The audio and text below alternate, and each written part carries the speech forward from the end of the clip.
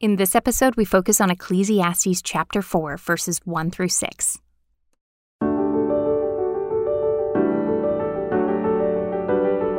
Welcome to the Yellow Balloons Podcast, a collection of teachings to help you navigate the transformational possibilities of a God-centered perspective. We pray these insights from Scripture will inspire and encourage you. In this season, Tim Dunn and Joey Willis walk through the book of Ecclesiastes, verse by verse, discussing what is being revealed about the nature of God, our world, and our most adequate response to it. Grab your Bible, some note-taking supplies, and pull up the BibleSays.com commentary on Ecclesiastes as we take a deep dive into the deep truths of Ecclesiastes.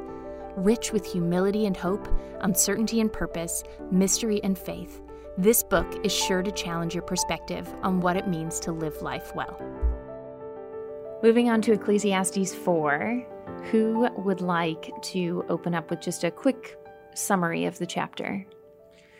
Well, I think in Ecclesiastes 4, following all of the things we talked about in Ecclesiastes 3, Solomon is going to talk about a lot of like social dynamics and communal situations and invite us into sort of a proper perspective about those things and to choose to trust God rather than to trust our own sense of understanding and deep desire to control things. Okay, so verses 1 through 3. Then I looked again at all the acts of oppression which were being done under the sun. And behold, I saw the tears of the oppressed, and that they had no one to comfort them. And on the side of their oppressors was power, but they had no one to comfort them. So I congratulated the dead who are already dead more than the living who are still living. But better off than both of them is the one who had never existed, who has never seen the evil activity that is done under the sun. So it seems here that Solomon is kind of going back to the reason and experience perspective. And now we're going to look at social situations. And he starts with the reality that people tend to oppress one another. Now, back when people lived 1,000 years and they didn't have as much time to, or didn't have as much of a time limit as we do, we know what they did. They filled the earth with violence. And violence begins with, you have something I want, or I want to make choices for you.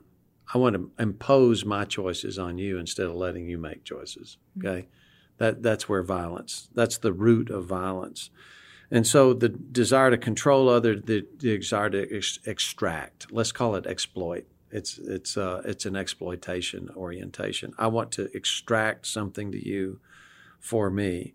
And if you want to look around for people who are trying to extract, it's not hard to find. It's everywhere you look. And so Solomon, in his wisdom, looked around and saw a lot of it and said, I congratulate the dead more than the living because I don't have to see this anymore. There's so much oppression. And if you're trying to, as you said, Kyle, if you're trying to fix the world, good luck. It's a fallen world, and you're just not going to be able to do it. And that's part of the reality of the way things are. And if you're going to try to fix it through human reason experience, you're just going to end up with futility. Yeah, we see that just like throughout history. I mentioned the French Revolution in the last chapter, and there are things going on in our world today. But it's just we take oppressions and just compound them and replace one with another, and it's a dangerous, sad, depressing world in a lot of ways, and so Solomon here is acknowledging that reality, and a lot of it comes from oppression comes from the idea that I am trying to, with my own reason and experience, elevate myself, and in order to do so, I've got to put some other people or groups of people under my heel. And so it's insidious, and it's the very thing that Solomon is warning each of us to be careful of in our own hearts. It's a madness that spreads into the way that we treat one another socially, communally. And so, Solomon is definitely lamenting this, I think it's important for Solomon. I think it's important for us to say that this isn't the entire story here. The dead are better than, or one who's never been born is better than one who's having to witness this thing. It's specifically about the carousel of oppression and having to watch, having to witness that reality unfold. It's heartbreaking. It's sorrowful. Mm-hmm. It's tragic. It's terrible. And as we see it and experience it, gnaws at us. And especially as creatures who are created with eternity in our hearts, there's a sense of goodness and redemption that we're all longing for. And to see that not come to fruition is an agony, an absolute agony for us to try to navigate. So as we're going through this, my inclination, and I'll bet just about everybody that's listening here, is to think about the oppression we've observed. But the oppression includes the oppression we've done. Hmm. And, I have not, gone and robbed anybody or assaulted anyone or anything like that with a deadly weapon or something, but I have put people down. Hmm.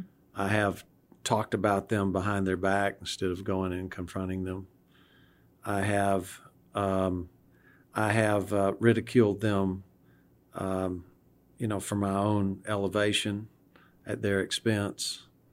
I still think back to things I did in high school, junior high. I still remember some things with really deep regret because I was an oppressor. And I think of things I've done in my adult life with real regret because I was an oppressor. Why? I was exploiting. So I was extracting from someone. And it's not like, okay, don't have that capability anymore. I have a flesh, and my flesh wants to exploit.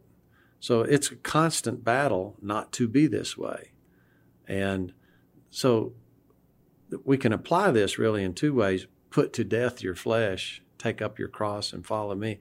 That is actually the only way you can get away from being an exploiter. And we can look forward to the day when this body of death will be put to rest. And gratefully, we won't have that oppressor living in us anymore. Right. Yeah, when we hear these sorts of things, it's like when you hear a sermon at church about the need for confessing a certain sin.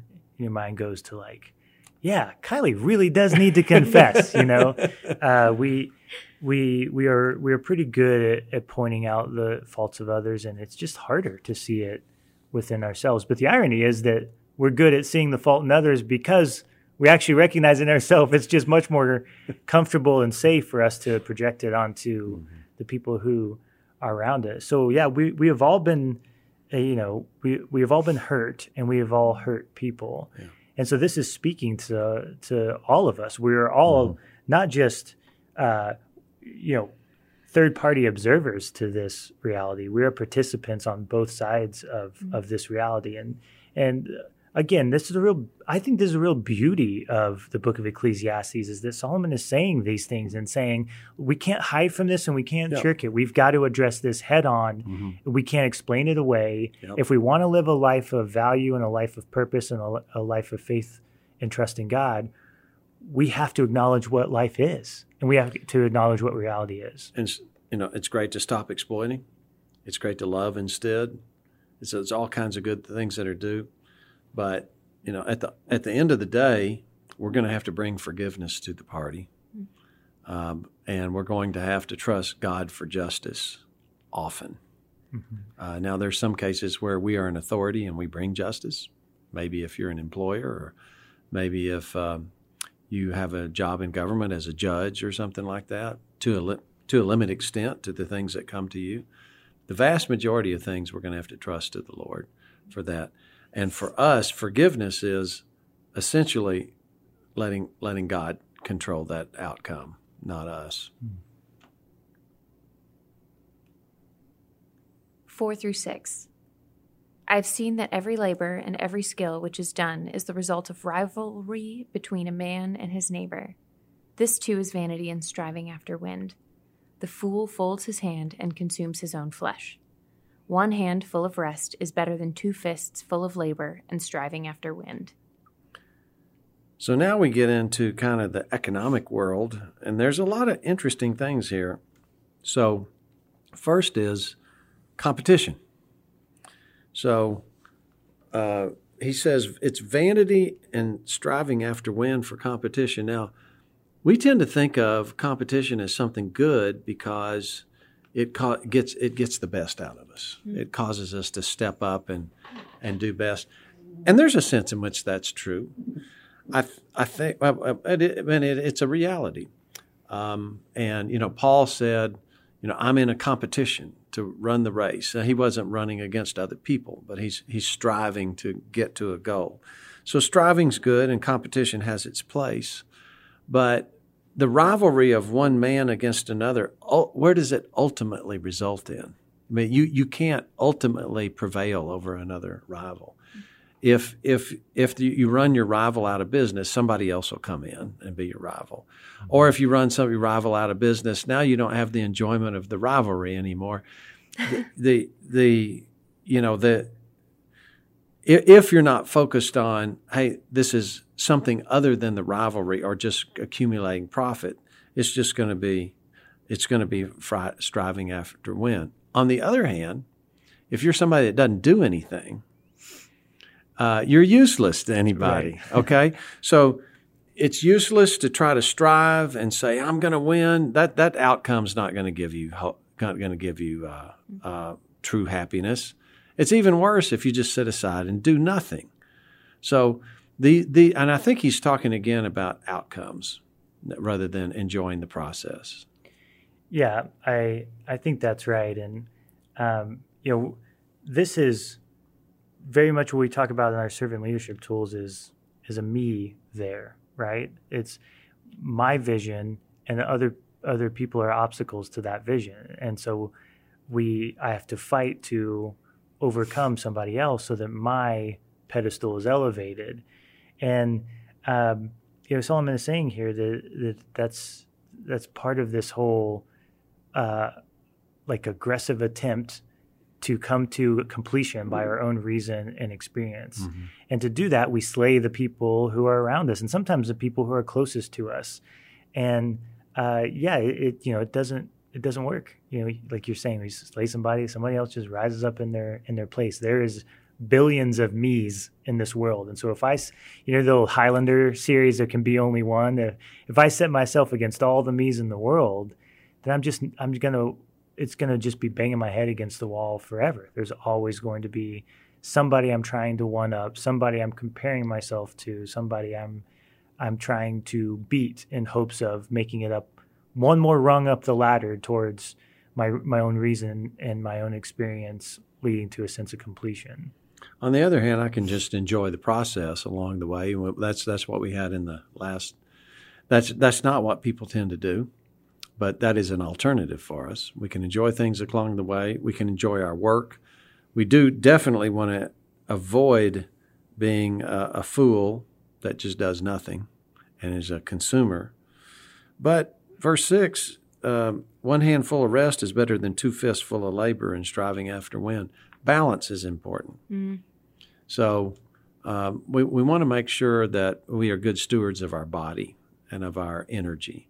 And taking time to rest, taking time to recreate, having ample variety in our life so that we don't get ground down. And that's part of this is self-knowledge to know what we've done.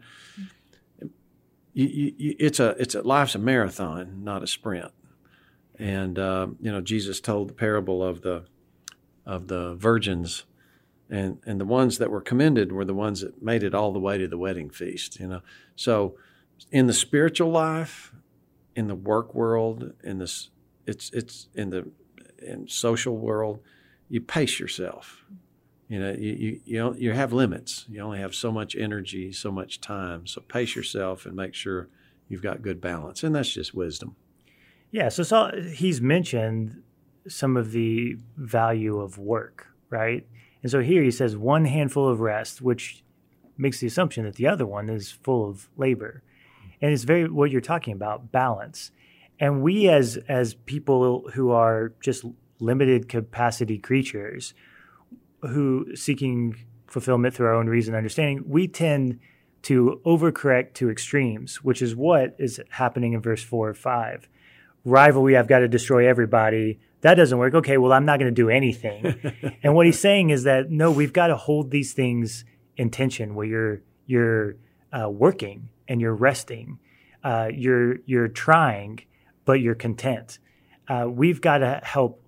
We've got to do our best to live that sort of balance and exist in that sort of paradox. That's the same thing that's true of so much of who Jesus is and so much of the kingdom of God. We talk about the kingdom of God as something that's not fully realized, but it's something we can fully participate in today. Mm-hmm. And so holding that thing in tension is those two things at the same time is challenging. It seems much simpler for us to just focus on one thing or the other. I just need to rest, so I'm just not going to do anything. Yep. And that leads to its own set of issues. And we're like, okay, well, I'm lethargic and apathetic and I haven't done anything, so I need to just be a workaholic. And then we've shifted too far in another area. And so balance is such a huge part of what he's talking about here. The do-nothing extreme is foolish, Solomon says. And the workaholic, trust in your outcomes, obsessive is futile. Yeah. Yeah, so we don't want either of those. Thanks for listening to the Yellow Balloons podcast. If you want more information on adopting a God-centered perspective, visit our website at yellowballoons.net. And if you have any questions related to what you just heard, we would love to hear from you. Please email us at contact@yellowballoons.net. Thanks for listening.